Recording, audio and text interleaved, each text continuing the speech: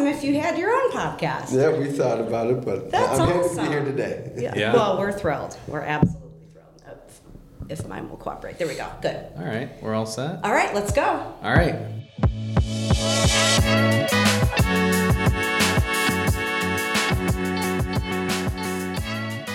Hello and welcome to Get Real. My name's Josh Morgan, aka the Renovating Realtor. And I'm Gavin Townsend, longtime real estate investor with a background in education and the arts turned licensed sale professional.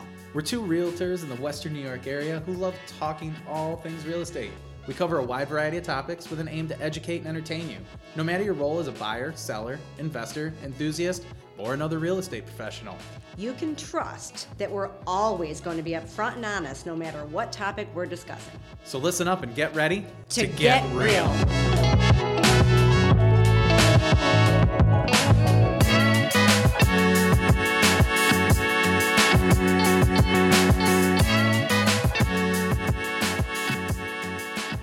Today we are talking to attorney Robert Strassel, and we are covering all things landlord-tenant and maybe some more. I don't know, Gavin? New York State, yes. It's a big topic, right, Robert? I mean, where does one even begin? But we know that you're an expert in this field. We love working with Robert. Robert's come and done some in-service meetings with us in our Hunt office here in Batavia. Yep. And I think that's really where you piqued our interest, maybe about a few months ago, or even maybe it's even been up to a year ago. Maybe a year, yeah. Yeah, when we were talking about that. And we know that there's some changes happening in the climate.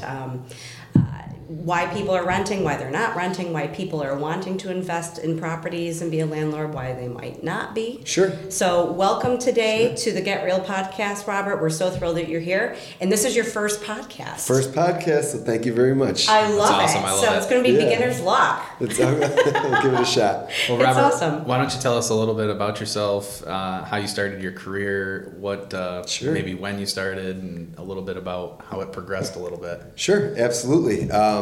I graduated from UB Law School in 2011, hung a shingle out in Niagara County, Lockport, New York, doing criminal law. That's the first area I practiced in. It was the first area I could get into. But from there, we grew our family. I needed more stable employment, started working at a firm in Wyoming County, and from there, it just really took off. I learned from some really good guys how to do real estate, all things real estate, landlord-tenant. That's a big part of our practice. Even before I graduated law school, I interned with an attorney in Sarasota, Florida, and we were doing some landlord-tenant law. So I've seen it in different states. I've done it in New York as well. A lot of it. The environment's changed a lot, but as far as me, that's sort of where we work in. We work in real estate all day long. Anything property, landlord-tenant, buying and selling. Obviously, as you know, is the biggest part of our practice, but we also do like real property litigation. We have claims that evolve from landlord-tenant issues to actually what they call quiet title issues, where who you think is a tenant, they might say, hey, actually, I think I own it. And so that's like a step up above a landlord-tenant. So that's what we practice in. Was there something about criminal law that you didn't like, or you just kind of gravitated and fell into the real estate portion of it? Yeah, I actually still practice it. I do a lot for the counties around here. I do a lot of assigned counsel work for people, low-income people who can't afford representation. Okay. So I fill a role in that, and I appreciate it. I like it. I think it's very valuable to the community and society in general to have somebody just looking out for making sure that rules are being followed, laws are being followed. So I still do that, but real estate is really my passion. I learned from some really good guys how to do it. So we're a full service firm. I mean, we do title insurance, we do title reviews, cash, finance, lending representation, buying, selling, family transfers, any and all part of real estate transactions we do. And I've also been involved in some really heavy litigation concerning real property when I was at that firm, and I still continue it to this day. It's just something. It's a technical area of the law, really, and you have to make some good comprehensive arguments. Not that you don't in other fields, but it's really you, another counsel, and the judge, and you're trying to explain your position. And the land use laws go back centuries and centuries and centuries. I mean, we're based our statutory law. So we're a statutory law society where the laws are written in these books, and you read them, and it tells you how to operate, and then from there, courts interpret them. But it's really based upon the common law, which came over, from Britain, and and it goes back farther than that. I mean, land use law has been around since Moses' time, really. I mean, it's old. Yeah. It's fascinating. Sometimes when you get these title reports and abstracts and stuff, and you're going way, way back in time and reading that history, it's really interesting, And I think there's a lot to be said for that, and I think we get really caught up in the transactional thing of what it is now, but there's a history and a story behind each and every single piece of property. There is. If you find an older abstract and it goes back to like the 1700s, early 1800s, you'll see there's always someone who's at the top of it who owned pretty much all of it at one time, like the East Coast at least. New York, the New England region. His name is William Wilhank, actually, and he was... I don't know. He was blessed in some manner to have a royal decree that says that he owned, this part of the continental United States. So whenever you're looking at an abstract, you can really see when it started at him, and then it devolves all the way down. Yeah, that's fascinating. So it all comes down to one person almost. It all goes back. Actually, let's go back to one person. It does most of the time. Yeah, the Helen Land Company. Joseph Ellicott. Yeah.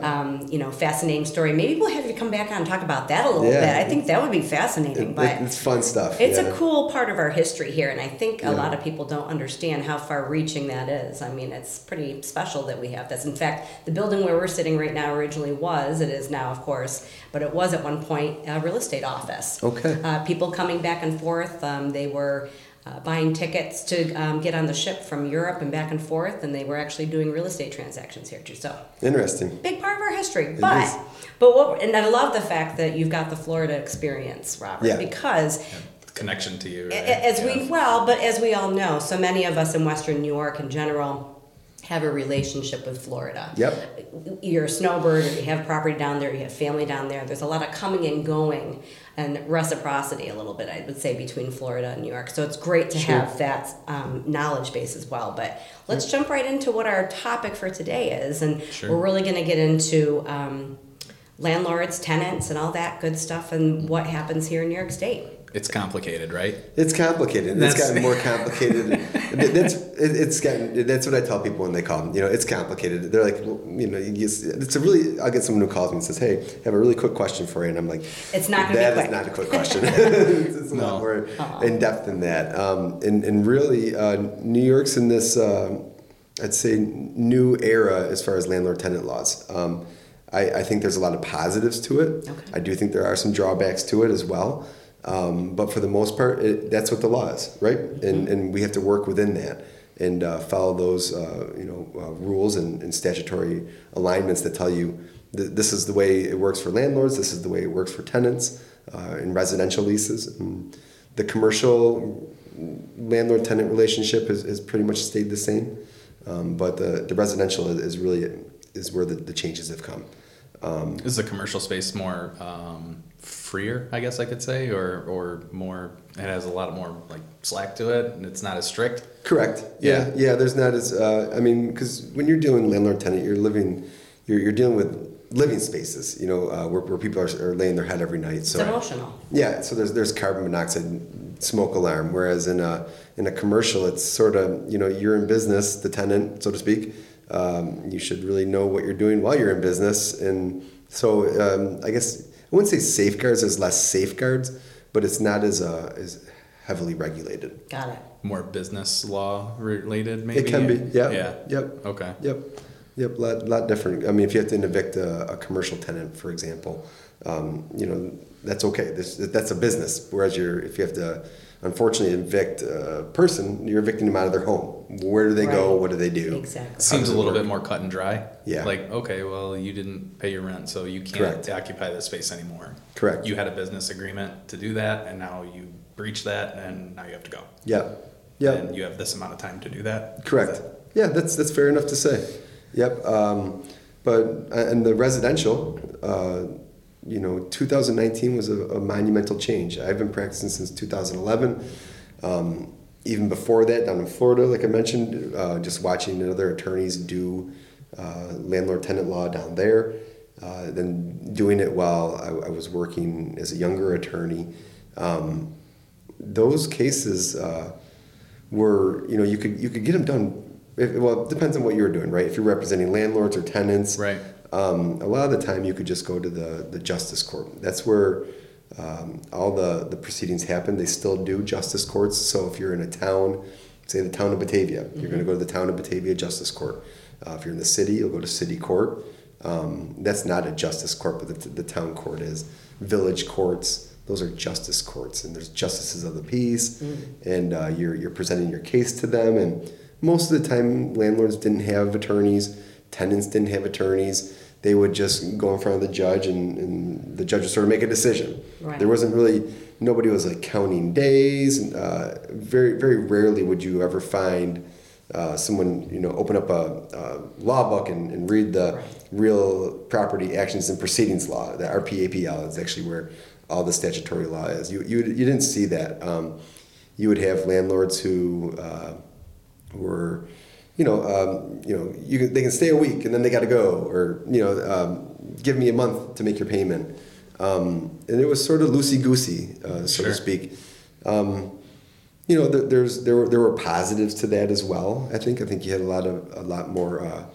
You could have a lot more friendlier discussion than you do these days. These days, it's so adversarial. It's very, very adversarial. Why? I feel like because the law. I feel like, for whatever it's worth, I do feel like the statutory guideline of it has made it that way, because now, and I'll talk about some resources that I think are good for both landlords and tenants later on. I like that. Thank you. Yeah. But a tenant looks at one handout, a landlord looks at another handout, and it's very adversarial. Like, these are my rights, these are my rights, and for whatever it's worth, I do think it's actually hurt the renting atmosphere. You're having a lot more landlords who are. You mean as a whole? Right? As a whole, like laws or rules or anything, it makes the whole transaction adversarial as opposed to conversational. Correct. Right? Yeah, and I understand the statutory alignment of why it is that way, because there were a lot of shortfalls, there were a lot of pitfalls. I mean, just take for example. Back in, just say 2016, if you wanted to evict somebody, you'd give them a 3-day notice. If the judge didn't know the law very well, you could sort of say, "Hey, judge, we want this tenant out within a day," and they'll send the sheriff right over there, and then that family is completely evicted out of their house within 24 hours. I mean, that might not have been like the proper thing to do, but I saw it happen a lot, and a lot of people were uninformed of what their rights were. So you ended up having these families pleading their cases like, where are we supposed to go for tonight? And they're on hard times, okay? And you had a very strict landlord. So the new laws do alleviate that, but they also do make it more adversarial, because now the tenants are like, well, these are my rights, and the landlords are very protective of these are my rights. And so, basically, we're just working within the system that there is, all right? Yeah. And if everyone's informed from the outset, we know how this is going to go, and we know what stages are next, if there are any stages to be had. Hopefully, we just hope that our landlords have a great experience and renting their properties as a source of income, and we hope tenants have a place to live and enjoy it. I mean, that's really, instead of flavoring as adversarial, it'd be so much more productive if everyone could have a positive attitude about it and say, because landlords are putting a lot on the line. They're putting a lot on the line. They're paying the taxes. They're going to be responsible for, delinquent water bills, sewer bills. They're responsible for maintaining the property. Safety. And the tenants, they are entitled to their rights too. It has to be habitable. Yeah, right? absolutely. I mean, it has to be. It can't be run down. You have to be a good landlord to them. If they ask, if the batteries run out in the smoke alarm, you really need to get over there and fix that. Those are the things. Furnace, all the mechanicals. Yeah, so everyone's putting a lot on the line, and tenants are spending a lot of money as well. So absolutely. Yeah, that's more than ever. More than ever now too, because you're seeing a lot of the way that this law is designed. And by the way, the law really changed in 2019. Okay. There's a monumental shift in the landlord-tenant laws. And right before COVID, because then in COVID adds another layer, I know. Correct. Yeah. So yeah. Tell us a little bit more about that 2019 shift, and then what happened as a result of COVID. Yeah. So just take for example, in say pre-2019, you could give somebody a non-payment letter, and it was a 3-day or leave, 72 hours. Okay. Once that 72 hours expired, you could go to the justice court, get a date.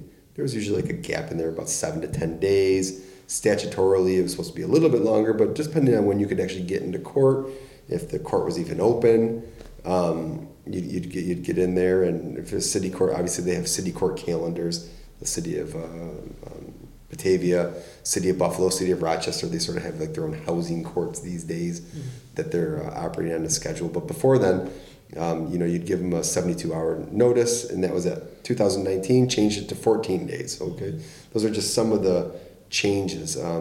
Pre-2019, there was a lot of 30-day notices that, hey, the lease is expiring, or we're giving you 30 days notice that we don't want to renew it, or we're not going to carry on a month-to-month rental anymore. Right. Well, now there's a new statutory guideline of, you can give the 30-day notice if the tenant's been there for a year or less. Right. You can, but if it's more than a year but less than 2 years, it's 60 days. Anything over 2 years is 90 days.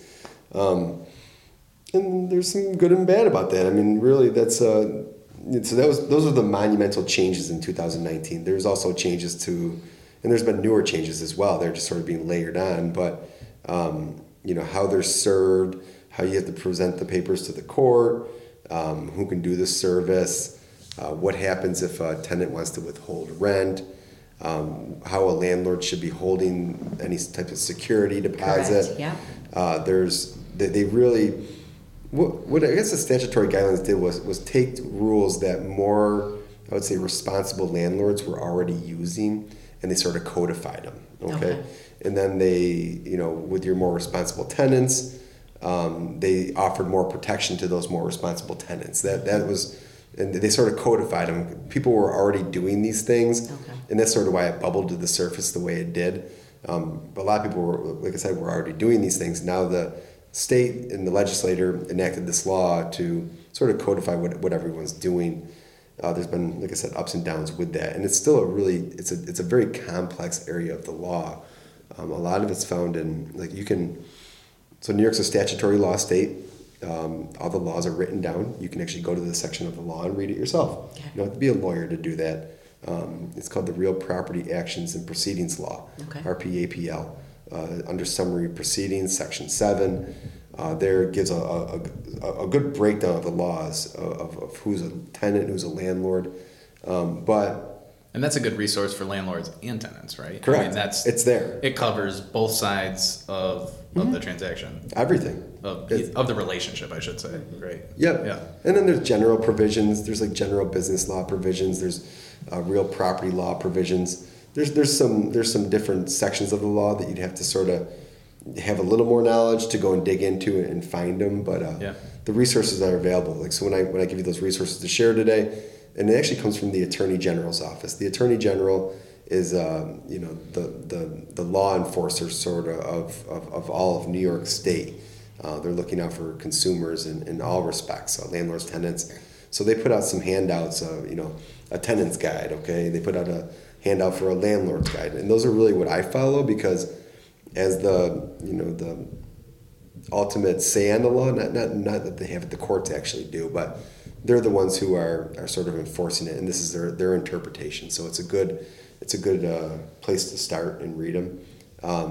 But like I said, 2019 happened, and that was a monumental shift in my practice, because it's I knew it was coming, I just didn't know what it would look like. And from there, it really disrupted a lot of my relationships and how I was operating with landlords and tenants. I had to relearn all the rules. I had to adjust your processes, maybe? Adjust my processes, yeah. I had to even help some of the courts. You had to sort of work it with the courts, because the courts were like, well, this isn't how it's supposed to be done. And actually Gently educate people. Gently educate them. Yeah, this is the way it's supposed to look now. And then all of a sudden, COVID happened. Yeah. COVID happened, and it just that not only did it take what I was trying to learn, it added a 1,000% layer to it that really just changed the landscape. I mean, you had. I'll just give you a couple examples. You had landlords who were writing messages to tenants on their roof in spray paint. Okay, saw that. I saw that. But then you had some tenants who were working, making very good money and a very respectable job, who weren't paying their rent, and because they couldn't get into court. They didn't have to go into court, and next thing you know, they're pulling up. But this is a true story. Someone pulled up with a Harley to this house they were renting. It probably had to be $60,000-$70,000 easily, and they hadn't paid their rent in 6 months. And this is, so COVID really just I still can't explain it. I'm still working through it. Honestly, I had some evictions that we had started during COVID, and they're just finishing up. Wow. I mean, they're just finishing up 2-3 years later. We're still just wrapping those files up. And now that a lot of the COVID protections for, I guess, they're really tenant protections in a lot of respects. Yeah. I don't know policy-wise whether it was really good for landlords. I tend to think it really hurt the landlords very bad, and it's a circle argument because it hurt the landlords. Sure. Okay, that's just my opinion. I'm sure that other people have other opinions. Sure. But you had landlords, their ability to pay their taxes, that wasn't suspended. Okay, so they still had to. There was mortgage relief for property owners to an extent, yeah. but what if you owned that property free and clear? Yeah. Like you said, the tax alleviation or something like that. There wasn't any benefit that way. And even if it wasn't accurate in some respects, I think a lot of it was blown out of proportion. I do know of a lot of ugly cases that happen both ways. But you had this perception, landlords had a perception that they were being targeted. And whether it was accurate or not, that's the way a lot of folks feel. And it's trickled into this new, we'll say like the third stage of these new regulations. We had 2019, we had COVID, and now it's sort of like an evening of the playing field, so to speak. We're back to these 2019. Okay. We've worked through COVID. And I think you have a really cold market out there a lot of times for the landlords. The landlords aren't really, I had a lot of landlords sell a lot of their stuff. Yeah, they just sold it because they don't want to be in that position ever again. And maybe it's not as clear-cut of an income as it was pre-2019, we'll say. It was a good business. And I think it's really hurt the tenants too, because now you have these landlords who, it's not like your mom and pop landlord, it's commercial landlords, right? People who own several buildings at once who are making a business out of it. Sure. And they're not just say, hey, you can rent my place. No, they've found counsel. They have their lease agreements looked at. They have counsel on standby to say, hey, this is the deal. This is what's happening. What do we do next? I mean, so that's where that adversarial nature has come in, because now you have if you're going to treat us, the landlords, so to speak, as operating a business, then you're going to get business people in there who are doing business things, and so there's no time. There's no time to have a conversation, so to say, right? It's right. Because of the notice changes, because of how long it takes, because of how long it takes to get into a court. You say, okay, at the first sign, we're sending out letters, and these are the notices, and here we are. And if it's not resolved in 14 days or 30 days or whatever the notice states, then proceedings go. Yep. And that's the way it has to be. It's the way it has to be. If not, then you're saying, okay, now 90 days, 180, 360 starts from the latest point of the notice. Correct. So now we're just postponing it, right? And from a landlord's perspective, so you're saying, I have no other choice. Yeah. Right, I guess is what could be the argument made. Yeah. And so that's what happens. Yeah. I mean, it's a business transaction these days. It's not you're not finding just that, hey, you can camp out here for a little bit, get yourself on your feet, pay a couple of bucks here and there. No, because you get, it's just slippery slope. Slippery slope. So those are the recent changes. I mean, there's new notices, and so I'm thinking here of really what else has changed. Those are the What most. if a landlord, Robert, tries to do this on their own? I mean, obviously, we're talking business, and we're talking how this rental has become a business with processes and time frames and deliverables and all of that.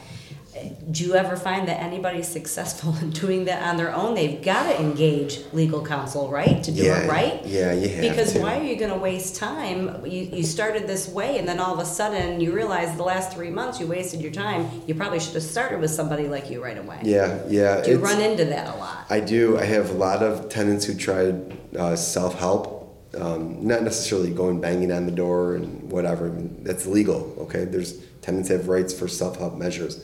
But self-help in the sense of, okay, well, I had my wife go and serve the tenant, and here's the notice we gave them, and we did it 30 days ago, but they did it on the 15th. That's not a good notice. It has to be done by the 1st, and so you're losing all this time. Mm-hmm. Right. I mean, you can lose a substantial amount. The smallest mistakes can cost you 2-3 months worth of rent if you're not doing it correctly. That's why we engage with private process servers, former law enforcement officials who know how to do service. You can't just send Willie, your nephew, down to go and hand someone a piece of paper. No. Dressed in a UPS uniform, right? Yeah, no. Like you see in the movies. Right. Like, yeah. Hey, are you so-and-so? Yes. There you go. You've been served. Right. Yeah, no. I think there was a vanity part of it. Yeah. Through Hollywood. Yeah. So, no, you have to do it right though, and that's what I see. I see a lot of people make a lot of mistakes. What I will say too though is it's changed the market in the sense that our fees have gone up. Our fees have had to go up. The process server fees have had to go up because Demand, right?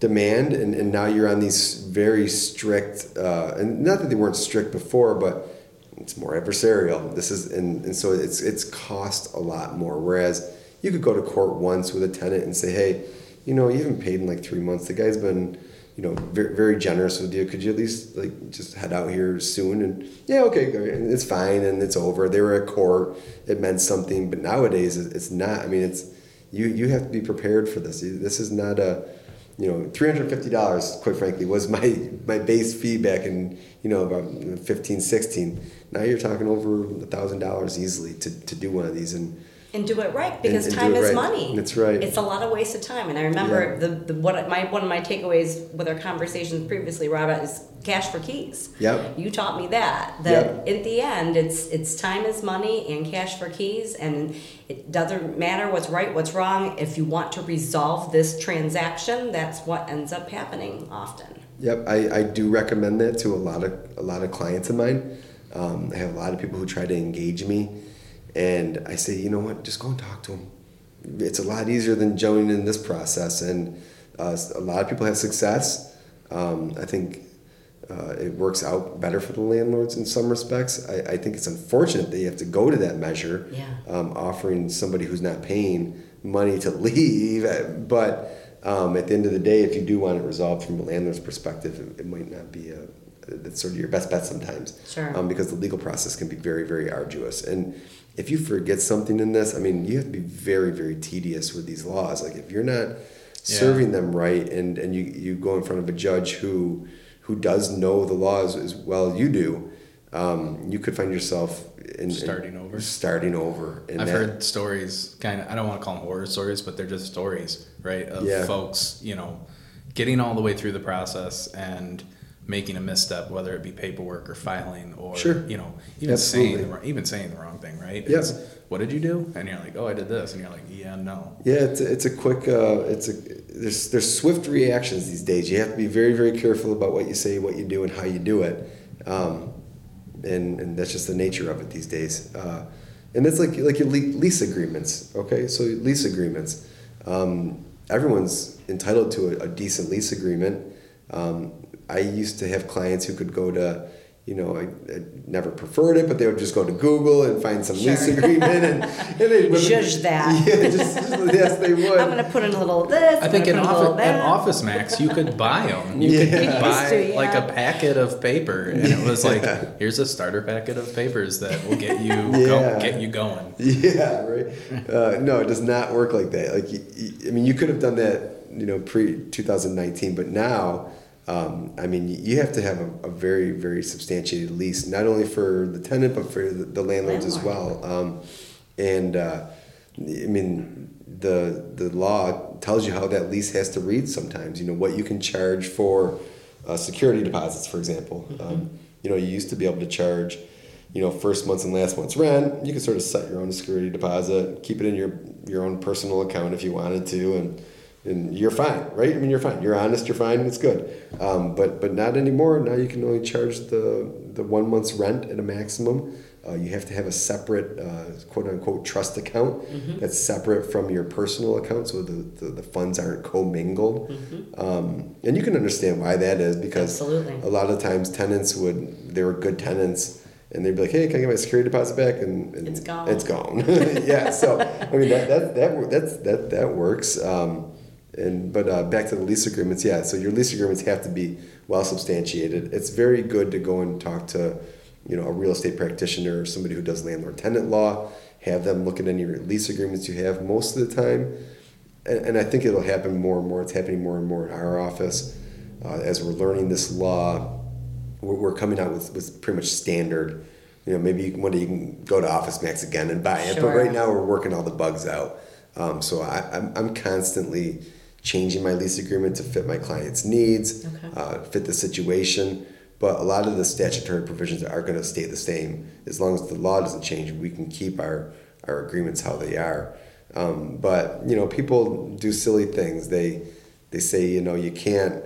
They'll draft up their own lease agreement and they'll say you can't fly this flag outside of this building, or you can't walk your dog from 3 to 2, who knows? I mean, just really funny stuff. Yeah. So you look at some of these lease provisions, and it's like that's odd. Number one, and number two, it's just not going to work. How's that ever going to hold up? It doesn't. Okay. No. How often does somebody ask you, Robert, I want an ironclad lease? All the time. It's everyone wants. I want one too. I tell them if they find it, let me know. I'll pay them for it. Okay. Because it's. I understand where they're going with that, and oftentimes that's coming from the perspective of the landlord.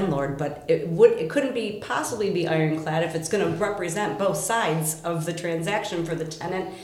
Support as well as the landlord. Yeah. And I'm glad to hear, it's an organic thing. We're still kind of dealing with approaching the new changes and trying to come up with something. But the minute you get that ironclad lease, there's going to be a change. I see some folks online and they're like, well, is it in your lease? And if it's in your lease, then that's what's guideline. That's what it is. And it's like, no, right? That's not, you can't, your lease doesn't supersede the law. Correct. Yes.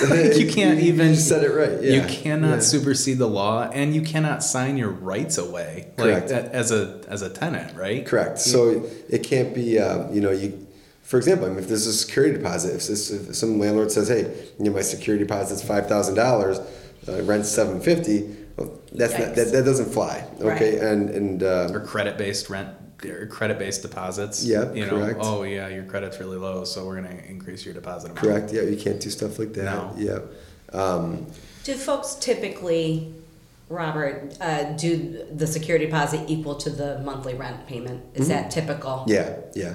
I mean, honestly, for a while, people were doing a lot more. Okay. They were, and there was nothing wrong with it. I don't know if this statutory alignment is the best. I do think that the first and last month's rent was. Yeah. I did like that, because sometimes just think about this for a minute. If there was a tenant who had lived at this place for 2 years and 90 days, okay, so they get a 90-day notice of non-renewal, okay? So that's 90 days. So what happens when they stop paying their rent? Their lease is up, and you only have a very $750 security deposit, 1 month's rent, okay? Right. Well, they basically got 3 months to stay there if they really wanted to, or you're going to have to engage an attorney, $1,000 at a minimum, and you have to chase them. You have to go to court proceedings, take time off from work. So I mean, just that alone, that's $2,000 to $3,000 in expenses, because the statutory guidelines say that you can only collect 1 month's rent for security deposit, and they have 90 days to leave. Do the math. And do the math. Now, I think the opposing argument would say, well, you can file a 14-day notice to quit. Okay, but what if the late payment? What if you can't do that in your lease? Like, what if it's not late until the 15th? Mm-hmm. Okay, then you got to add 14 days onto that. You're at 29 days. That's 1 month. That security deposit's gone. Okay, and now you have to get a court date and hire an attorney. Mm-hmm. Is the court going to be able to see you in sort of the rural area where we live? I think you can get into city court here in the city of Batavia quicker, but even that is a little bit slower. I mean. If you're in housing court, maybe in Buffalo or Rochester, you might be able to get in there faster, but those dockets are huge. Oh, yeah. So, I don't know. I think it's really pushing people out. So just that security deposit one alone, that could be an issue. So, but that's what the law is. So we have to we have to operate within it. So if you see someone else is trying not to do that, maybe I'm not advocating for that. I'm not saying you should do it, but I know there are people who do try to do that. I've seen people do both ways, right? And people are quick to, let's just say, educate folks. That's right. Yeah. Or point that out, right? Mm-hmm. And they're saying first, last, and security, and they're like, you can't do that. Like, that's not a thing anymore. That's right. And and you always see, like, a week later, changed. It's like the post changes first, and and I think too that those changes, although they've been out for several years, some people, if they're operating in a different time or they've been a mom and pop landlord forever and a day, and this is how it's always been, I've always done this, I've never had a problem. It's making that leap now too. That's nice, and I'm glad that it worked for you then. But if you really want to cover your you're going to have to refamiliarize yourself with everything. And one place nobody wants to find themselves is Fair Housing Court. That's a terrible thing. I mean, us as realtors, that's kind of like that's the no land. Don't ever get yourself in that, because that will sink you. Well, it does. Yeah. I mean, because you could be liable for all sorts of damages, and that's tough. I mean, and that's fines plus damages, right? Plus damages, which aren't covered by insurance, by the way. Right. It's out of pocket. And just talking about insurance, you have to have certain things as a landlord. I think that's changed a lot. Yeah. People used to just have homeowners insurance policies and then they're like, well, we got insurance on the place. Well, actually, the tenant didn't have insurance, and you don't have insurance for the tenants. You have to have, a landlord policy where you have, the ability to cover other individuals who are living at the residence. Because a basic homeowner's insurance policy is not going to do that. Which I've found that is like almost sometimes twice the price. Correct. It's almost double. Yes. For the same amount of liability as a regular homeowner's policy. Yep, but that's why you're seeing rents go up. Yeah. I mean, you have to. If you're going to do all these protections and quote unquote do it right, I think it was done right then. I think there's done right now. But you're going to see rents go up. It's just the way the market is. If you're a landlord and you're required to do all these things, you're going to be paying more. But also as a tenant, you can feel more comfort in knowing that, hey, my landlord actually does have insurance in case there was anything. And then and tenants should be asking that. Correct. Yeah, there's nothing wrong with that. It's much of an interview of what the right fit is and what's built into that agreement than a landlord interviewing a tenant. I think we always think of it that way. And the tenants should be advocating for themselves as well and thinking about what's in there as well. Sure. And I know rent's really expensive, but I think it's worth pointing out too, as long as we're talking about insurance, that renter's insurance is really cheap. It can be, yeah. Right? I mean, relatively. I mean, you can talk about like maybe a couple $100 a year. Maybe, yeah. For a lot of coverage. Yeah. So, I mean, renters, look into that. That's right. If you are worried that your landlord doesn't have proper coverage, you should be empowered to take it upon yourself to cover yourself as well. Yeah, your contents. I would hope so. Yeah. Yeah, I mean, absolutely. that's something I even put in our lease agreements, the landlord recommends that you get XYZ policy to cover your personal possessions because our insurance policy that we have does not cover your personal possessions. It covers the structure of the property and the people, right? Yeah. Medicals for the people. Correct. It's not personal possessions. No. Yeah. So our lease says that. It says, hey, we highly recommend that you do this, and there you go. Do you find that to be maybe a misconception sometimes between tenants and landlords? All the time. If there was, say, God forbid, a fire in a structure and a tenant lost their possessions and they kind of were say, okay, well, when am I getting my check? Yeah. And you're like, well, are you hurt? Yeah. And they're like, no. Well, you're not. Yeah. That's hard news. That is very hard news. That's why, and I mean, for for good people to deliver news like that, for people who have just went through something like that, that's tough. That is very tough. That would be a tough pill for me to say, be like, well, I'm sorry, but you're not. Covered under this. What? Yeah, that's very tough. Yep. Yeah, you don't want that. I would prefer people to stay out of the courts most of the time. I think when it gets to the court stage, it's just ugly. It's just ugly in my opinion. I mean, you're standing there next to the person who you're trying to evict, or your landlord who's not doing the job that they're supposed to be doing, and just be good. Be a good landlord. Be a good tenant. Yeah. I would Let's say be fair with each other here. I say Have a fair, conversation. fair but firm is always kind of my mantra. Sure, is always that's fair, a good one. fair but firm. People are people, and we should treat each other as such. Yep. We are all human beings that go through things, but at some point, there is a line to say, "Hey, I need you to start picking up some slack here." Yeah. I'm at I can't hold anymore. Yep. And I need your help. Sure. Basically, Sure. I need you to help me out and do what you're supposed to. And if we can't do that, then maybe we can amicably agree that our relationship has just run its course, and Correct. we just need to come to an end, right? Yep. And that's how I look at it, right? It's like, it's okay. I'm not like upset. We're not angry. Yep. It's agitating sometimes, right? Sure. But it's like, But we're in a small community. We're That in too. all these small communities, and so you're going to run into each other ultimately again, more Most than likely. likely. And from the landlord perspective, if it is a business, obviously it is. You've got to protect Protect your yourself, run it business. like a business, respect yourself, respect your business, cover yourself, and rental increases. We've been talking about the fact that rents are higher than they've ever been. Well, if you're not in the business to make money unless you are doing those increases, but you've got to communicate them. Correct. And just do the paperwork, dot the I's, cross the T's. What would you say, Robert, are the number one tenant rights that need to be respected, et cetera? We know the rule for quiet enjoyment for sure. That's like the caveat one we always know. But what are some other things that you see from your perspective that are violated and the tenants have a case? Oh, sure. Warrant of habitability. Okay. Where the Condition. The condition of the property. say that one more time. It's warrant of habitability. Warrant of habitability. Okay. Yeah. It has to be habitable, and what that means is not just it has four walls and It could be relative to some people, right? It very well could be, yeah. Right? I mean, I can live in a tent in the woods for Right. an extended period of time, but that doesn't mean you should do that to someone else. Yes, it's what would be reasonable within the community with where you are is what it comes down to. You do see a lot of bad rentals, and those are honestly I have landlords who come to me and I'm like, you want to evict them, but that's not like the best living conditions, just by the way. So it's not going to go for it. This isn't going to go well for you. This is not going to go well because you're going to go to court.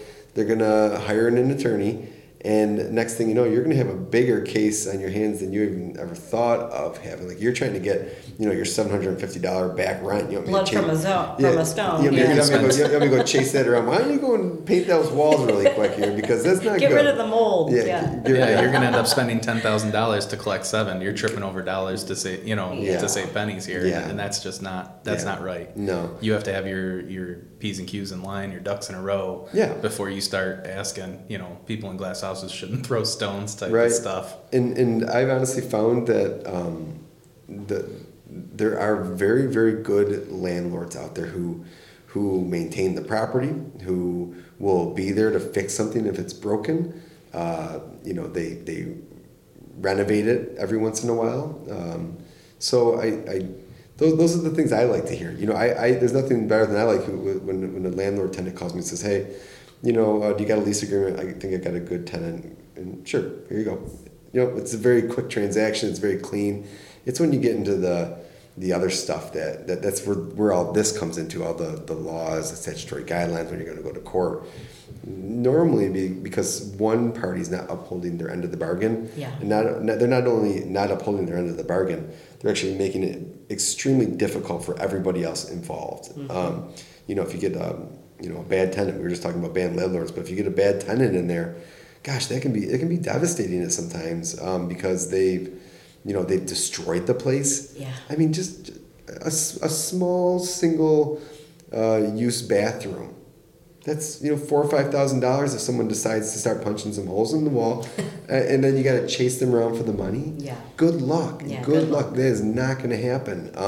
So the landlords are really putting a lot on the line, and I respect it. And I hope that everyone gets those really good tenants, because there are people who are just short-term renters, or sometimes different types of tenants out there. Yeah, there's different type of tenants. We have a lot of medical residents who absolutely. We were just talking about that. Who come to the area and they need a place to stay for 6-7 months. Yeah. They can sign a short-term lease, and they're great tenants. First off, they're hardly ever there because they're at the hospital. Working. They're working, and that's great. I guess knowing who you're dealing with, knowing what the landlord's reputation is, knowing what the tenant's reputation is. There's certain questions that you can ask as a landlord. But what are some of those? Can you can you elaborate? I don't know. Sure. So you can't say, hey, I'm a member of this biker gang over here. You got to come and join it if you want to come and rent with me. How does that sound? You can't do it. You can't do anything like that. You can't be coercive. It can't be biased towards a particular trade of theirs, or a particular field of employment they're in, or religion. Your basic common decency stuff. It seems to be overlapping a lot with fair housing. Yeah. Oh yeah. Of course. Those seem to be basic fair housing things also as well. What about past evictions? Yeah. So that's actually it's a great topic, because it's a new change. You can't use that against them. You can't use that against them, which I don't know. That's tough. I've noticed that screening companies are having a tough time offering the services in New York State. And Correct. So if you use screening services to help vet tenants, they just either don't offer the service in this state because they don't want any of that litigation, or you get an extremely, I don't even want to say redacted, it's just abridged version. They're like, here it is.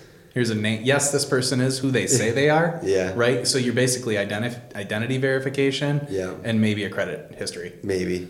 And that's what you get. You're not getting any past evictions because, like you said, you can't use those. So well, that's from my perspective and a public policy standpoint, that's tough, because you're setting a lot of landlords up for, just look at the news. Sometimes you have serial squatters, people who get into places and then you didn't really know what you were doing. So in that sense, I think it's cut against the landlords. But I know you can understand the other side of it, right? It's like, I had an eviction 6 years ago. Right. Sure. Maybe I was down on my luck at that point in time. I lost my job. These things happen. They do. There's grace. It comes back to the human element of things. Sure. But I think that information, again, when you're in that business of real estate and landlord, and information helps you make the decisions. An informed decision. Correct. You can't really get much information besides identity verification.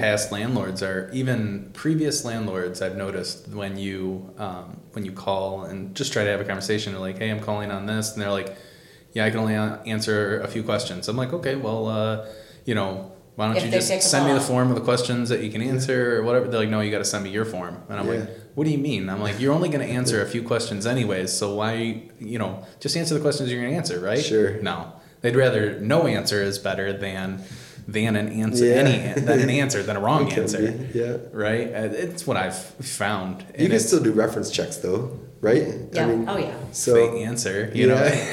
Well, maybe that's your cue as a landlord. I think reference checks do. This sort of an old school way of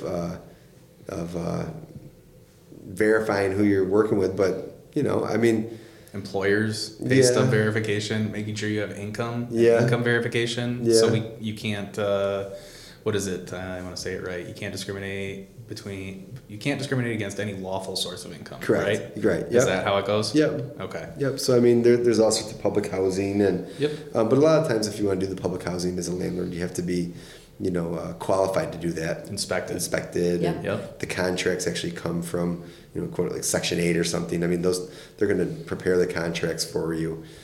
You mean the rental contracts? The rental contracts. Oh, most okay, of the so time. your agreement between, I see Section 8 and you, right? And the tenant. Okay. The tenant's involved in that as well because Section 8 is paying the landlord directly. The tenant has to abide by this contract. I mean, it's a contract that they're drafting it for you, and then you use it. As a landlord, it's not sort of a bad idea either because now it's sort of guaranteed income. Sure, as long as you're upholding your end of the bargain and Correct. you meet those stipulations. Yeah. Yep. You find people that are really into that and they like that steady source of income and they have the wherewithal and administrative power to approach those processes that you have to do. It makes sense. Yeah. Robert, what's your experience with when, or how does it work or how should it work when a landlord engages with a tenant and they're the person on the lease, but then they invite other people. Tenants are allowed to have visitors, of course, and they're allowed to have a family member, but there's a particular prescription for that, right? Yeah. Okay. Yeah. They have to. I mean, you have to know who's residing in the place, and that's an insurance and liability question as far as the landlord is concerned. If you notice somebody who's routinely there, you have a right as a landlord to sort of investigate who that is and what they're doing there, and they're not just a guest. It's not always clear cut of when someone turns from a guest to an unnamed tenant, so to speak. Okay. But that's a great question for counsel. That's why you have counsel on the phone. Exactly. And you can give them the facts of what's happening, and then your counsel can say, hey, you know what, I think that, A, B, or C you should do. Either get them added to the lease if you want them on there, or maybe they're violating the lease. You're not allowed to have, you have to have named tenants. We can't have unnamed persons. It's a major liability standpoint from a landlord, and I think maybe sometimes landlords shy away from that, but they should actually be a little aggressive about that because you don't know who is being invited in, and that could be. It's a game changer. It's a game changer for sure. Absolutely. It's who you're doing business with. Yeah, correct. Yeah. Yep. And I guess that leads into another topic that sort of goes with landlord-tenant law and where it gets murky. But first of all, I hope everyone has great tenants and great landlords. Absolutely. That eliminates so much of these conversations. Obviously, we know that doesn't happen, and that's what you have counsel for. You have counsel. You have people who do this every day, and so I always wish for the best for all my landlords and tenants. I just wish it's a great experience. But when it's not, then that's when you start delving into these nitty-gritty details. Sure. But there is one scenario that I'd like to talk about that when I first started, it was something that was commonly done, and then I lost really bad in court one time and learned that this is not the way it's done, and that was lease to owns or land contracts. Land contract. They are not good ideas. I was never comfortable doing them when quote unquote they were allowed. It's not like they're not disallowed these days. But that muddies up the landlord-tenant relationship extremely because, you have these Purchase wrapped in with tenancy. Yeah, and you can't separate it. You cannot separate it. So let me give you an example. So a tenant puts down, a $5,000 security deposit, Right. but it's really like an earnest money deposit, Yeah. okay, and then their rent is their mortgage payment, which is their principal and interest, but it's rent also. Right. So It gets tricky. It gets really tricky. You don't know which way it goes. Right. And then from there, say the tenant's been there, so they put the $5,000 down. They have paid faithfully their rent mortgage, whatever you call it, for 4 or 5 years. They're like in the last year of their quote unquote payment period where they're going to own the house now. Say they're like, $20,000 short on a $150,000 house. But then say like they get sick, okay? Yeah. And they're out of work for a month.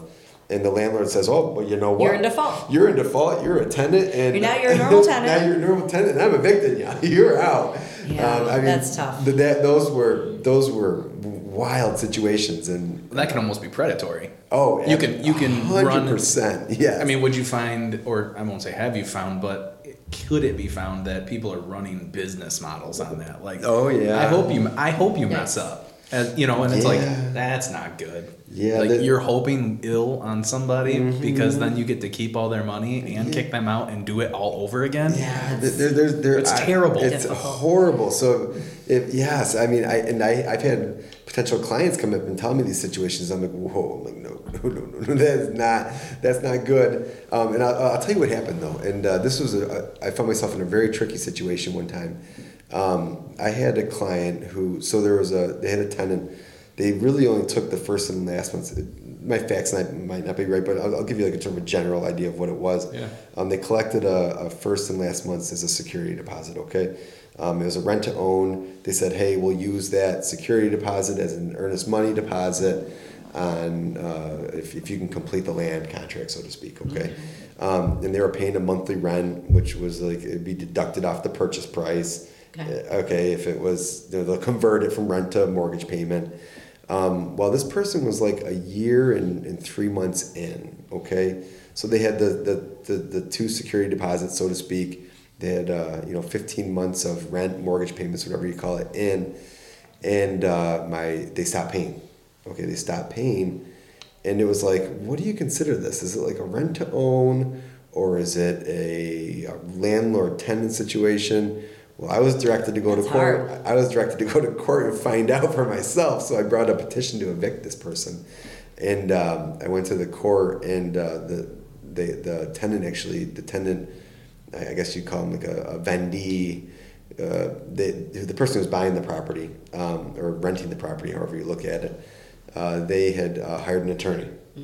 Okay. And the justice court was like, oh no, we're not handling this. They kicked it to city court. And it came down, the judge had to make a decision whether or not the person was a tenant or if they were a purchaser and the landlord was actually a mortgagee, so someone holding a mortgage. Interesting. And that's a huge difference because in an eviction, at the time, it was 72 hours and you could be out. Or foreclosure, right? Or foreclosure, which is years. Yes. And it's very expensive. They ruled against us. We had thought that they were a tenant. That was our argument at the time. The court said, no, you know what? The court said they are a bona fide an equity owner of this property. Even though they're not entitled, they're an equity owner. You have to go and foreclose on them. Wow. And I was like, whoa. I was always uncomfortable doing those. I never liked them. It was a thing that a lot of people did, even pre 2011. It was just a thing. Right. It was a way for people to sort of buy homes. You can understand the philosophy behind it. Yes. It helped people who couldn't get a mortgage buy homes, but then you had those landlords who... Better terms. Yeah. Right. Better terms, yeah. But qualifications weren't as stringent. Right? Correct. You're not doing credit checks on them or anything. But you had those landlords who took advantage of what you were saying, Josh, of, hey, I just got $120,000. I'm going to treat you like a tenant. Now get out. Okay? I mean, you had that. Ours was sort of a really murky gray where they were only there for 15 months. But then again, they did put down a deposit. They had made some changes to the property. So nowadays, I advise anybody who comes to my office, do not do it that way. You're either buying the property, and the quote unquote landlord isn't going to be a landlord. They're going to be a seller, and you're going to get a mortgage from them. A note holder. Yeah. They're going to be a note holder, and you're actually going to go and record that mortgage down at the county clerk's office, and you're actually going to get a deed into your names. So. Still to this day, I will get, 3 to 4 phone calls a month to say, hey, me and this guy want to do a land contract. And I just, right there, I say, I do not do those anymore. So landlords, tenants, I don't know who does them anymore. I refuse to do them because it leaves... unsavory too people much now. unknown. Yeah. Too much up in the air. Like you said, and what's the interpretation of what they are? Are they a tenant or are they, like you said, an equity owner? And there you are. So if anyone's facing that situation who's listening, stay out of it. You either... Call Robert. Yeah, there you go. You call me. I can tell you to stay out of it very quick, all right? No, but you're either a landlord or you're a note holder. What do you want to be? Make a decision. Make it clear. Make it very clear. And that gets back to the contract and of what's spelled out and everybody's responsibility and make it crystal clear. Yep. I think that's where we get into trouble a lot when people don't think that way. So if we do find ourselves on the landlord side and we do have to evict people, can you summarize that process? Basically, Sure. like the events that go along with that. So there's different scenarios. There's when you want to cancel the lease, okay, or you want to you don't want to renew it, basically. Non-renewal. Non-renewal. You give them a 90-day, 60-day, 30-day. Let them know we're not renewing it unless the lease says it's a non-renewable lease, which turns into a month-to-month. So there's that situation. A lot of times it comes down to the non-payment. Someone doesn't make their payments. They don't on time, and they don't make it according to the last date of payment allowed under the lease. And the landlord calls and says, "What do I do?" And one of my first things is go and talk to them. Yeah. Ask them what's going on. Is there a way they can make it up? Is it just done? Are they not going to pay? You just try to have a clear conversation. From that point, say it just doesn't go anywhere and they don't pay. You're looking at serving a 14-day notice. So you get your process server out there, or local law enforcement, marshal, whoever it is. They'll go out and serve the tenant. Then you give them that 14 days to pay. Is that basically the pay or quit? That pay or quit, 14 days or leave. Okay. Which used to be the 3 days or leave. Sure. And on the basis of that alone, if they don't pay within that 14 days, you can go and file a petition to recover the real property. And that's where you're at. Now you have to get a date from the court, and there's certain timelines of how it has to be served. It used to be, I think, between 3 and 10 days.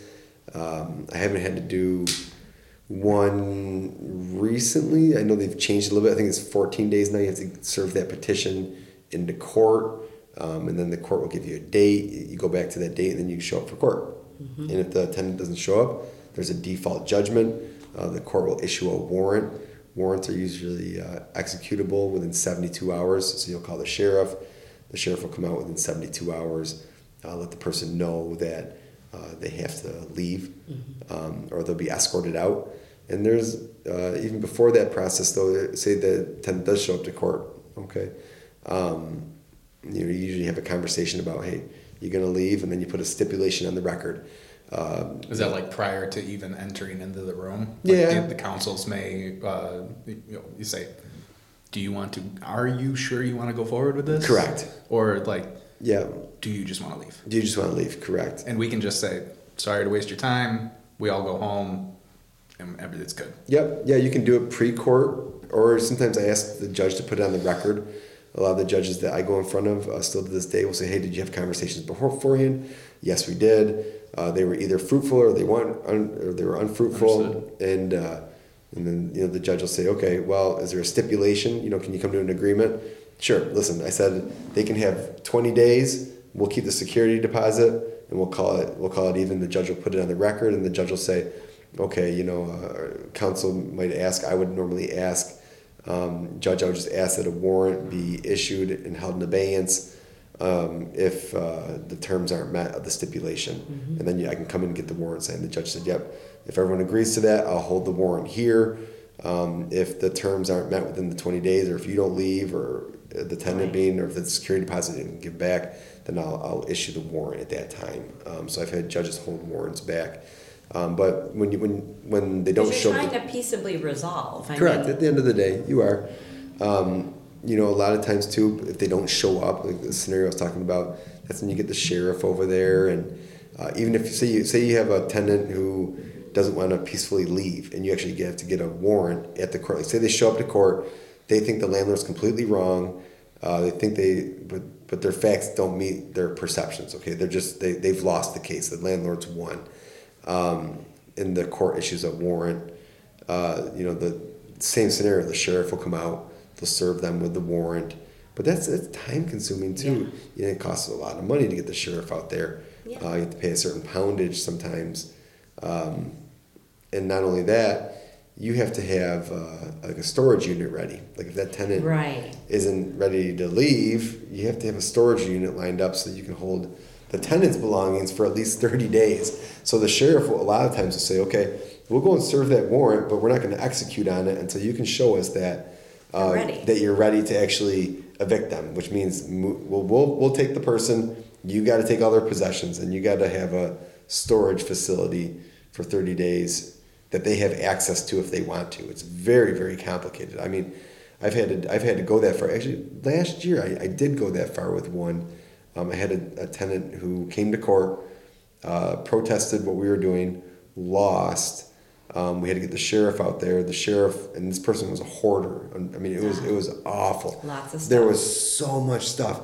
My client could not get storage containers big enough. I mean, she had to get one of those ones that you drive into the house and you lay down on a forklift in the driveway, and Unbelievable. it was all garbage. It was all garbage, old pop cans and stuff. But a lot of that stuff, you got to keep it because you don't even know what their possessions are. You don't know anything. So right. the sheriff was like, good luck. And it took probably 2 to 3 months for them to find a place, like a storage facility that would actually accept all that stuff. Wow. So, yeah, I mean, it can get... That's the process, though, and that's the way it's set up. Yeah. New York doesn't really have an abandonment law, so to speak. So I was going to ask because sometimes people just go missing. Yeah. Or they don't communicate. And they don't. They do. Go missing. In the city of Batavia. I know you don't mean it like that. I don't mean it that. This isn't The Godfather, but you know what I'm saying. I would hate for something to happen to you. Yeah, well, but the point being that they become uncommunicative, or it doesn't seem that they're there, and you're concerned, a wellness check. I mean, what are the steps when something like that happens? Yep, have counsel on hand to help you There you go. to help you work through the facts.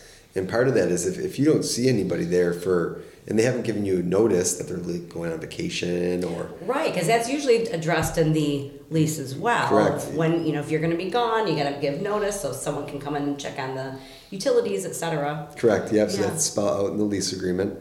And but if there's no notice, I mean, you have a right to go over there and secure the property. You do, and you have a right to inspect it and enter it anyway. I mean, lease agreements do say that. 24 hours, right? Reasonable notice, correct, yep. But if you're not getting a response, you have every right to go over there and secure the property. And like I said, New York doesn't really have an abandonment law. Generally, my feeling is if the property is unsafe in the sense that no one's watching it, no one's living there, it doesn't look like anybody's been checking on it, I said, you go over there and check on it for the next 30 days, okay? And if no one's there, change those locks because we don't know where those keys are. No one's ever contacted us.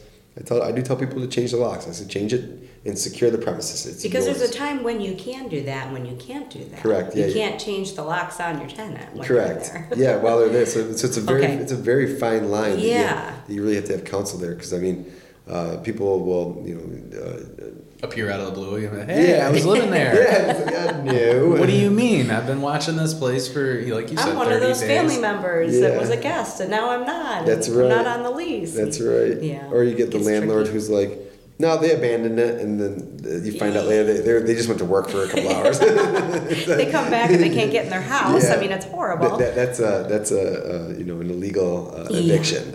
So what I'm understanding though is, as far as the eviction process goes, and I use this phrase a lot, is it's simple, but it's not easy. Correct.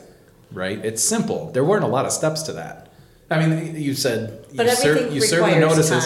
time. Time. So and it's not And easy. if this, then that. Yeah. If this, then that. I mean, there's so many variables. Well, it's not easy in the sense that you have to make sure everything has to be perfect when you file it. Do right? the right things in the right order at the right time. You got it, yeah. And so that's a lot actually when you're working with tenants who might be erratic sometimes too, or like they'll pay you and you've already started the court proceeding and they pay you like a quarter of what's really owed. Are you supposed to accept it? Are you not supposed Partial to? payment. That's another Yeah, thing, right? it's just They like- attempted to pay you. Yeah, it's like and then even the court process. I have found the actual court process.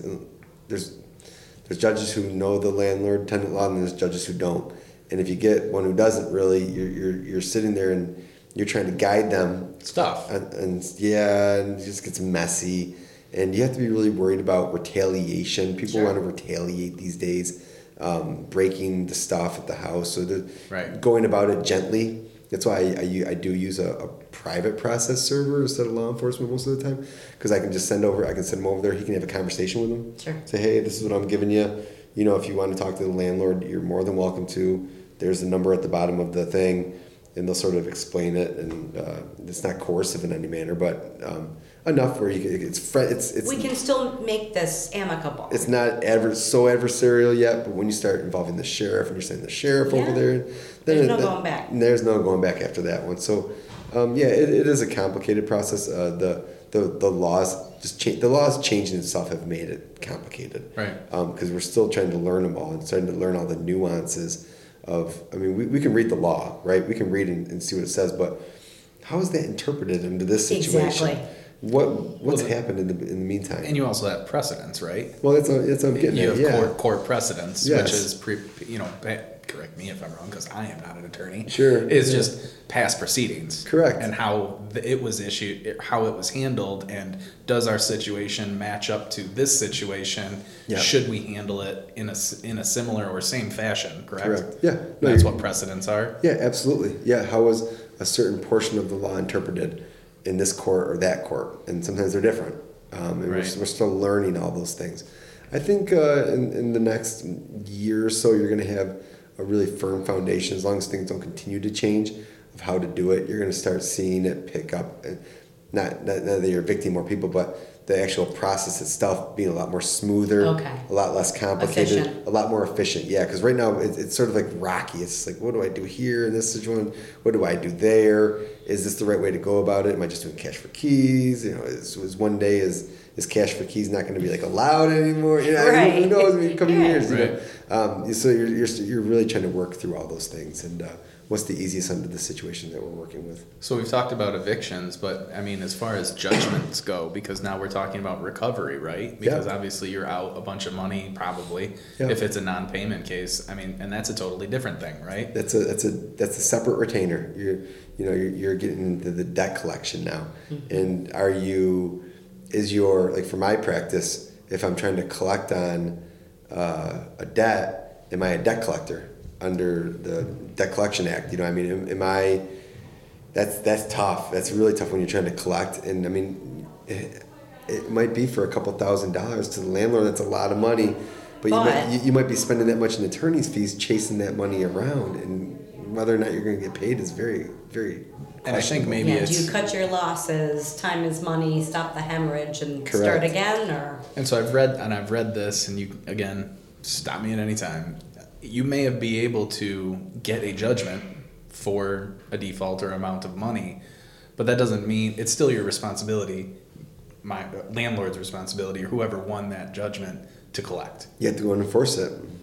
How do you do that? Yeah. And that's what I think you're trying to, and that's what you get at, right? Yeah. And that's the point you make. And it's like, you may win the judgment. You may win it. They may not even show up, and this could be easy. Yeah.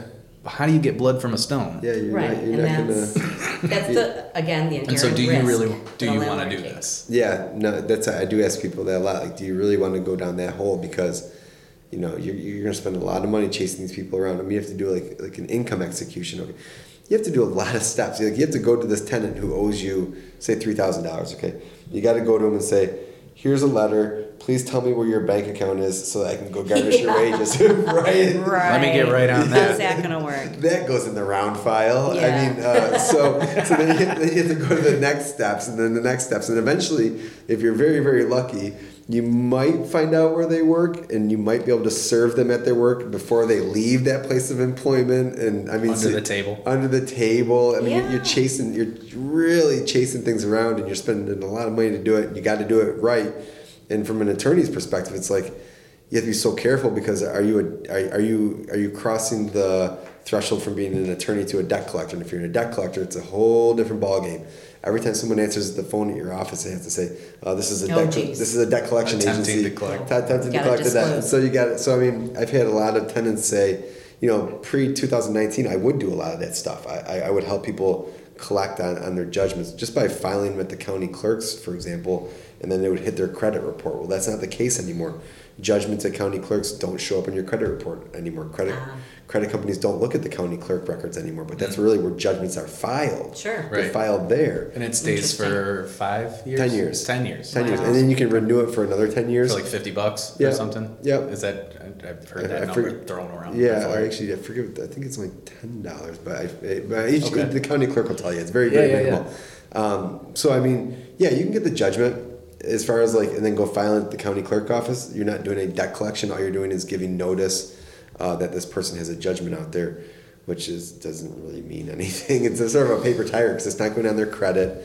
Their employers aren't looking at the county clerk records to see a judgment's filed against them. You can't discriminate if you do have judgments against you. I mean, would that only matter if you're doing transactions within the county, though? Like a real property transaction or like a DMV transaction or something like that? Yeah. Like, oh, okay, yeah, we see that. Yeah. And then would that hold any of that up for them? Well, in very limited circumstances, like if they wanted to buy a house, okay? Right. And then they did a judgment search on them, then it would pop up and they'd be like, oh, okay, well, we can't sell you this house because the minute we sell you this house or we give you a mortgage on this house, that's going to be an automatic judgment against that house, and now someone can try to collect.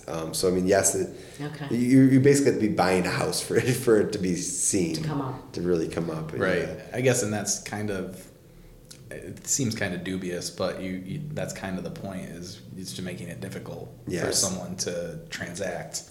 Can you move on? It's not fun, and you're out funds, but you're just, like you said, you're chasing a ghost to an extent. And it's a lot of time and it's a lot of energy and it's soul eroding. It can be. It really can be. Trying to chase it around, you're going to spend way more time and heartache, and that's unfortunate. But that's if you want to be a landlord, do it all up front. Yeah. Do your due diligence up front, so that you're not worrying about that later on. So that if you do have a bad break, which they will come, it's already covered. You've already sort of cushioned for all those bad breaks, and you're not calling me 30 times over the course of a month trying to chase someone down who works at McDonald's. Right. Yeah. Really, and then they quit there and then they go wherever else they go. And I see them, they owe me money. Yeah. You ever, with a Bronx Tale, I always go back to a Bronx Tale. Have you ever seen the Bronx Tale?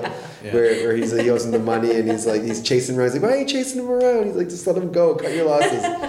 So that's it's not for the faint of heart. You've got to, if you're really going to get into this business, you've got of being a landlord and investment properties and stuff. I think people think, it's going to be raining money. That's but right. You've got to be prepared. You got to go from there. I know we've gone probably way over time. I just have a couple quick questions because it's kind of a hot topic that comes up a lot, Robert, is fair housing. We touched on that today, and that's really important. That in itself could be its own episode. But what's coming up a lot now are service animals and emotional support animals. Yep. And where you've got folks, and we get calls about this all the time from clients that maybe have an investment property and they have never permitted animals in the home as part of their lease agreement. What can and what can't you do now? Not too much. I mean, if they have a certified doctor's note saying that that's an emotional support animal, you can't discriminate against them. That's what it is. You can't change the rent based upon them having that animal. So it's being used a lot more. Those are one of the areas that we're still, quote unquote, learning as we go along. But you can't discriminate against anybody who does, have that requirement under like a prescription. I guess I considered a medical condition, a medical right? Condition, correct? A trait, a medical condition, something to that effect. Yeah. Sometimes I hear folks, but the property owner is deathly allergic to Okay. Those are things we're learning still. I know. It's such a. Well, if it's owner occupied, that falls into a different set. Yeah. Right, for everything anyway. You're excluded from a certain set of that, and I'm not advocating for anybody to be discriminatory. Right. It's just operate in good faith always. Correct. But if you are an owner occupant, there's a different set of rules. Yep. When it comes to those things. And I'm seeing that, I think, out of necessity with low inventory and people that are getting into the real estate market in different ways, that they are looking at owner-occupied situations again. That, maybe that's an opportunity where, okay, I'm going to live in half of the house, I'm going to rent that out, it's going to help my mortgage payment, and then I can be a bit more discerning with what's going to be the best fit because I am an owner-occupant. But that's only in that situation. If you're not inhabiting that property, you are beholden to these laws and to fair housing and all these other things. And again, it's the onus of the landlord to really understand that. Right. If you could offer an opinion, would you say that some of those things also is what could drive rents up? Absolutely. Absolutely, 100%. I would classify that almost as like administrative issues and costs too. Correct. Like the more things you have to do or the more things you have to shoulder, the costs go up, right? That's the way it is. Yeah, absolutely. I think it's good to understand both sides of those things. That yes, these people need this, but also that comes with a cost Correct. to administer and deal with Yep. those things. Yep, I agree. Well, we've covered a wide gamut of all things here, and can't thank you enough, Robert. Yeah, Were there some it's fun. resources that you wanted to share, something that was important that you think would be good? Yeah, the Attorney General's, I mean, you can go to the Attorney General's website. They have handbooks there for landlords and tenants. Okay. Awesome. You can just go right to Google and say, New York State Attorney General Landlord Guidebook or Tenant Book, and it'll pop up there one of your first searches. So that's a great resource center to go to for both parties. Some of this Perfect. stuff seems kind of mysterious or elusive to us when we're searching for it, right? Yeah. Because we're all just searching for the easy answer. Yeah. But you should also be searching for the proper resource. Yep. Like, that's important, It right? is, Searching yeah. the proper resource instead of just taking whatever the old Google machine says. Right. Yeah, you can go ahead and rip that door off and kick that toilet in. Yeah, why not? It's fine. Right. No, that is not true. That's right. And that's I would right. hope that a major takeaway, whether you're a landlord yourself, you're a tenant yourself, is that seek legal counsel. Seek legal counsel. It's got, to take Robert's words, it's got to be done perfectly. Yeah. It's got to be, whatever the situation is, whatever you're trying to resolve, it's got to be, it's timely, it's costly, but it's got to be done right. So don't do a bunch of hiccups and skip overs. Call Robert. There you go. So I'm here. how can people get a hold of you, Robert, if they have a conflict or they have more information and fact collecting? Sure. What's the best way to reach you? Call the office. Okay. We have a website, strasslaw.com. We have a couple assistants there who are always answering the phones. I answer the phone majority of the time. And give the office a call. We're What there. is the phone number? 585-786-9949. Excellent. Yeah. Yeah. Make sure you give them a call for all your real estate needs. Yeah, I'd appreciate it. We're here to help. Thank you. Thank you, you Robert. so much. Thank you so much for having Yeah. us. Entertain our question and answer period today. And thank you for everyone who's listening as well. You know that you can follow us on social media at the Get Real Estate Podcast Yep. on Instagram That's and right. Facebook. And shoot us a line if you have other topics and questions you want to ask us about. It's the Get Real Estate Podcast at gmail.com. Absolutely. Wonderful. Thanks, everybody. Thank Thank you. you.